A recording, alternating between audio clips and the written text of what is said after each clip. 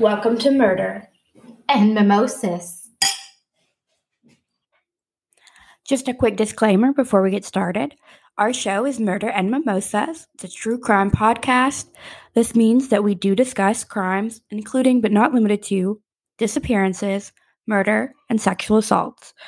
All our episodes are told with the respect of the victims and the victims' families in mind. We strive to ensure that we provide factual information, but some information is more verifiable than others. With that, grab your mimosas and let's dive in. Welcome back to Murder and Mimosas. I'm Danica. And I'm Shannon. Today we are covering a case that has a little bit of everything. Mass murder, polygamy, child abuse, sexual assault, incest, occult, and even more stuff, really. Whoa! This sounds intense. What is today's case? It's the most horrific case to ever be seen in Fresno. That person's name is Marcus Wesson. Before we get into the many deaths, let's begin with Marcus's life growing up. Marcus DeLon Wesson was born August 22nd, 1946 in Kansas to Benjamin and Carrie Wesson. He had 3 younger siblings. According to Wesson, his father was an alcoholic and an abuser, while his mother was a religious freak. Sounds like a match made in heaven, but just out of curiosity, what religion did she practice? So she was part of the Seventh-day Adventist, which Marcus was also raised to be a member of. If you want to know a little bit about that, we talk about it in the Anthill Kids episode, and we go into a little more detail of what that is. But anyway, while Marcus was still a child, his father abandoned the family, which he was an alcoholic and abuser, so probably best. His mother moved to San Bernardino, California. Marcus dropped out of high school in 1966 and joined the Army, where he was an ambulance driver for 2 years. Once he left the military, he moved in with a woman named Rosemary and her 8 kids. Wow, that is a lot of kids. Talk about ready-made family. Well, apparently it wasn't enough kids because in 1971, Rosemary gave birth to a son fathered by Marcus. Whoa, has she heard of birth control? It was the 70s, so probably not. In 1974 is where Marcus starts becoming an awful human being. Oh my gosh. So what does he do? Well, he starts sexually abusing Rosemary's 8-year-old daughter, Elizabeth. And then, when Elizabeth turned 14, Marcus marries her. Wait, hold up. What did you say? He managed to marry her? Yeah, at 14.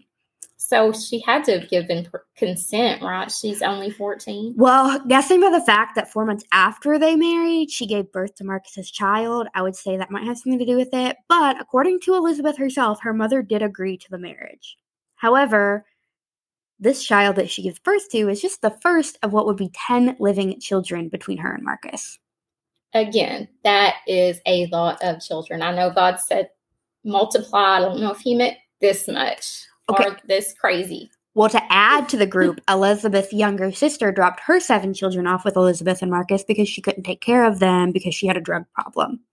How are Marcus and Elizabeth making money? This is a lot of mouths to feed. Well, Marcus never really maintained a job. He mostly lived off welfare, and when his children were of working age, they had to give Marcus their paychecks. Okay, well, where did they live with a family of this size? Well, they stayed in one place about as well as Marcus held a job. The family lived in dilapidated shacks, vacant homes, and even boats. Wow. Yeah. And the children, of course, didn't attend traditional school, but instead were homeschooled by Marcus. Marcus forbade Elizabeth to have anything to do with the children's upbringing. It also probably comes as no surprise that Marcus was abusive to both his wife and his children. So is this wives? Did they get a divorce and his first wife move on? Or I guess, she's not. He's just with the daughter of his first wife. That's weird to say. Anyway, yes. Let's talk a minute about the curriculum that Marcus taught when he homeschooled the children. His main text he taught from was his own handwritten Bible. It said things like Jesus was a vampire, that Marcus was in fact God, and they needed to prepare for Armageddon, and most sick of all, that the girls were intended to be his wives to Marcus. Wait, aren't these girls his daughters? Well, his daughters and his nieces, but yes. Yeah. Oh my gosh. To make matters worse, the girls were taught oral sex as part of their schooling at a very young age, on Marcus, obviously. There are 5 girls in total who suffered this abuse by Wesson. 2 of them were his daughters, and 3 were his nieces, who he began raping at age 8. At some point, each of the 5 girls that were being raped by Marcus became pregnant with his children. Along with this, they were required to perform, quote, domestic duties, like washing Marcus's dreads. And if you see a picture of him, it's like a whole bunch. It's a lot of hair. Okay, a lot of dreads. Scratching his head, probably because he has so many dreads, and his armpits, scratching his armpits. So the girls were forbidden to speak to their brothers or their mother. Did anything happen to the sons or nephews? Not to the same degree. He wasn't sexually abusing them like he was the girls, but they were taught the same curriculum. You know, Jesus is a vampire, Marcus is God, and were physically abused by Marcus, just like the girls. Actually, I have a quote from Adrian 4 years after his father's conviction, and he says, quote, "He was all I knew. He was my dad. He was God. I was mortally afraid of him. There were times as a child when I could not speak, when I would defecate in my pants, when I could not walk for a week because the beatings were so bad," end quote. In the same article where that quote came from, Adrian recounts being beaten for 2 hours by his father for asking his mother to roll down the car window. Oh my gosh, that is so sad. I also read in that article as well that if the children moved or cried during the beatings, that they would continue to be longer. So his father was merciless. In 2003, Marcus managed to buy an office building in Fresno that he moved his family into. However, the city was moving to evict them from the property because it wasn't for residential use. Clearly, this home that they were living in is in no way, shape, or form a loving or nurturing home. So let's talk about March of 2004. During this time, Marcus decides and begins to tell people of his plan to move his family from Fresno to Washington State, likely because of the eviction that I mentioned that was in the works. The big problem, though, comes on March 12th when 2 of his nieces, Ruby and Sophina, who had rebelled from Marcus in their adult lives, demanded that Marcus give back their daughters. However, those daughters are also Marcus's daughters, so there's that. Of course, Marcus was not giving in that easily because what kind of power would he have over his remaining family if he just gave in to these women? So Ruby and Sophina left the home and returned with the police around 2:30 p.m. that day. They felt that this was nothing more than a custody dispute with the cops, but what unfolded next was so much more than just a custody dispute. When police arrived, Marcus retreated into the home. A neighbor said that between 2:30 and 3 that she heard a few gunshots that was followed by screaming. Wow, that would be terrifying. Especially because that neighbor said she also had young girls, so she felt like it was just really close to home, so that was hard for her. The police on the scene called in the SWAT team. 2 hours later, Marcus comes out of the home and he surrenders. He is also covered in blood. Marcus was obviously taken into custody. As the police entered the home, they were faced with a horrific scene. In the front room of the house, and that's actually, there's more Office building? Yeah. And to what they were living in a home. I had some conflicting. Some say it was in the front room of the home. Some say it was in the back room of the home. But there were multiple caskets that Marcus had bought months prior from an antique shop. Now, they were supposedly for him to use this wood to build furniture, but I don't know if I buy that. I think I could find cheaper wood than some antique caskets. Yeah. That's just me. In the back room of the house, though, is something even more sinister than a bunch of caskets. 9 bodies of Marcus's daughters and grandchildren were discovered deceased and stacked up. All but 2 of them were under the age of 9 years old. Each had been shot through the eye. And we're going to take a second and listen to Chief Jerry Dyer talk about his experience when he went on to scene. It was something that I don't think anyone in law enforcement will ever forget. An incestuous relationship that we had never seen. And then we found out about their belief systems. It appeared on every indication that this was a cult. Had such incredible influence over his children and his wives that this was the outcome, that he was able to control the mind of people to do the unthinkable, very similar to what Charles Manson did.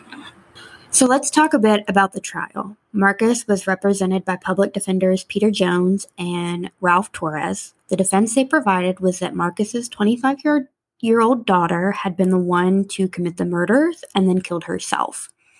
Now, do bear in mind that her own toddler son was one that was killed, so I have a hard time with this. The reason they used this defense, though, was that the .22 caliber was found with her body, which I don't know how that means anything, and with her DNA on it. Please tell me the jury didn't buy this. And did they do a gunshot residue test on her? I could not find where they did a gunshot residue test on her or him, but as to did the jury buy it, yes and no. They chose not to find that Wesson fired the shots that were fatal, but they did convict him on murder on the grounds that they felt he likely persuaded his children into a suicide pact. His final verdict came down on June 17, 2005, of 9 counts of first-degree murder and 14 counts of forcible sexual assaults. This made him eligible for the death penalty, which he received on June 27, 2005. Praise the Lord. But my question is, why wasn't this a bigger news story? So if you think back to 2004, 2005 time, you may remember that the Scott Peterson case was huge news. It dominated all of the mainstream media. Now, I'm only speculating, but assuming that Marcus and his victims were black and Scott Peterson and his victims were white, I personally think that that's one reason why Scott Peterson was all over the news while Marcus Wesson was not. I say this mainly because this is, and if I'm not mistaken, still is, the largest mass killing in Fresno since 1993. Okay, so Marcus Wesson, where is he now? Marcus is now 76 and housed on death row in San Quentin Prison in California, where he will likely live out the rest of his life because he probably won't actually face death row. With all the appeals. Right. And because of his age. I mean, by the time they're done, he's not going to be physically fit to kill, which is wild to me that's even a thing they have to. I mean, I do realize the Scott Peterson case was big, but I just can't imagine not hearing about this. This is insane. I know. This is a cult. Well, it's so many things. I mean, when I said at the beginning that it had everything, it has everything.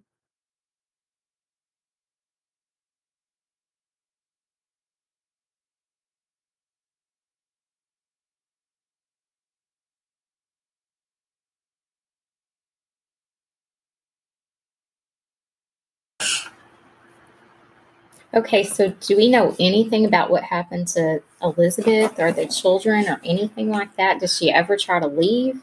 So she did try to leave, but he basically threatened her life. There is a quote that she says, it's in that Survivor one that her son came from, and we'll have the link to that in our show notes if you want to read it. It's got a lot of information that was just really kind of heartbreaking. But her quote said, "He practically raised me. As a child, Marcus was in my home. My mom said he could marry me. He always told me how children should be raised. I think no matter what I had done, this would have ended in tragedy." End quote. She was actually there the day that he killed their children. Well, they weren't all her children, but her children and his children with her relatives. Yeah. His children with her children, whatever, her grandchildren, I guess. But she said that when she saw him go after their daughter Elizabeth, who was 17, that she just ran. She didn't know why, and she's got a lot of regret about running. But really, I don't think she could have done anything. I mean, he would have just shot her too. And I think she was probably so brainwashed that she didn't know how to go up against him. I mean, since she was 8, he has groomed her. So, I don't know, I have a lot of sympathy for her. But at the same time, that's true. But I'm so angry with her mother. I mean, her mother obviously left. Why don't you take your children? Why did you agree to let him marry her? Why didn't you get her out of this situation? There's so many questions I have. I would love to see her mother. I just want to be her mother. I know. And then it makes me crazy. Like, I know that her sister had a drug problem and couldn't raise those kids, but you saw what he did to your sister. and you still leave your kids with him. And now he's doing it to your kids and you don't even care. Yes. But drugs can make you do a lot of crazy things. That's true. Elizabeth does say that she will never have peace with what happened that day. That she really just focuses now on her children that survived. She had a quote that says, quote, "I want my children to have hope. I don't want them to be known as, oh, that's Marcus's son. That's the baby killer's son. I want my children to know that they can succeed and not be judged by what Marcus did," end quote. And I think we kind of forget, we think about the victims that died, but even his kids that survived this, his nieces that survived this, his sons, his wife, they're still all victims too, because they have to live with this. They are, and they're going to need so much counseling. And they're brainwashed. So how do you even get that out of their head? He's not God. He's not a vampire. How do you even get that out of their head when that's all they've ever known? Yeah, it's just crazy. And they've been through physical abuse. The girls have been through sexual abuse. It's a lot to have to process. She, since she was 8, has been in some form of abuse and grooming. And when this all happened, she's in her 40s. So, this was her whole life. That's true. That's so sad. She's never going to get past this, I don't think. I don't know how you do. I know his son said a quote that said, quote, "For the first time in our lives, we are free." And that's just scary to think. They went their whole lives, because his adult sons had moved out, but that they were still loyal to their dad because they were still giving him money. And then they also have learned this behavior and brainwashed to this is the correct way of living. This is what marriage and love looks like. So I can't even imagine what their relationships are, their lives are like. Yeah, I can't imagine. There is one little thing that I think is really interesting. A television reporter for Fox News in Fresno actually invited in some of the female members from the Wesson family to live with her. She said she felt a lot of compassion. Their house had become a crime scene and they had nowhere else to go, which I think is really nice of her. I don't know that I could do that. That's really compassionate. I don't think I could either. I would just be scared of what I was getting into. Because clearly they have not lived a, quote, normal life. Mm-hmm. So you're bringing them into your home. I don't know if she had children or anything. But, I think that was really sweet of her. She ends up being the author of Where Hope Begins, which is about the Wesson family. And I think she may have been the author of the article that is about the survivors. I think it's really great that she focused on the living survivors and not just on the ones that are no longer here, because the ones that are here are still surviving. And I'm sure it's a survival thing every single day. You can't just forget that happened. You're even scared probably to leave your house because you weren't allowed to for so many years. You don't even know that that's allowed. Yeah. Until you were working age, and then you were just put to work to make money. You were a cash cow. This case blows my mind how crazy it is, how many things it entails, but that it wasn't mainstream media news. Yes, I'm amazed that we haven't all heard way more about this. Yeah, I will put pictures up of everyone I can find. Of course, some of them I don't have pictures of. The itty-bitty ones that passed that day, I don't have pictures of. I do have pictures of the 2 nieces that went to get their children, which good for them. It's actually when they're teenagers and they're pregnant with said children. And then I'll post a picture of Marcus and his wild hair. Listen, I don't have to show you a picture because I don't think I can put it into words. It'll be on our Instagram, which is murder.mimosas. Oh, dude does have some hair. Imagine having to scratch that. No, why do you even want somebody to scratch it? When I have an itch, I want to do it myself because I don't want to tell you 5 times. No, over here. No. Because he doesn't want to touch his hair either. No joke. I would not want to touch that mess either. So I'll post pictures of that, of him, of some of his victims, some of his family members. It'll be at murder.mimosas on Instagram. We would love for you to discuss this case. If you've heard of it, what are your thoughts? If you're just now hearing about it, what are your thoughts? You can find us at Murder and Mimosas Podcast on Facebook, also on Twitter at murder.mimosas. If you have a case that maybe should be more mainstream like this one, send it to us in an email at murder.mimosas@gmail.com. We love these cases because they aren't mainstream. Scott Peterson, everyone's covered. Until I did this research, I did not know about Marcus Wesson. And I think everybody should know about Marcus Wesson because it's crazy. Yes. So in the meantime, have a good weekend. Have a mimosa on us. Bye.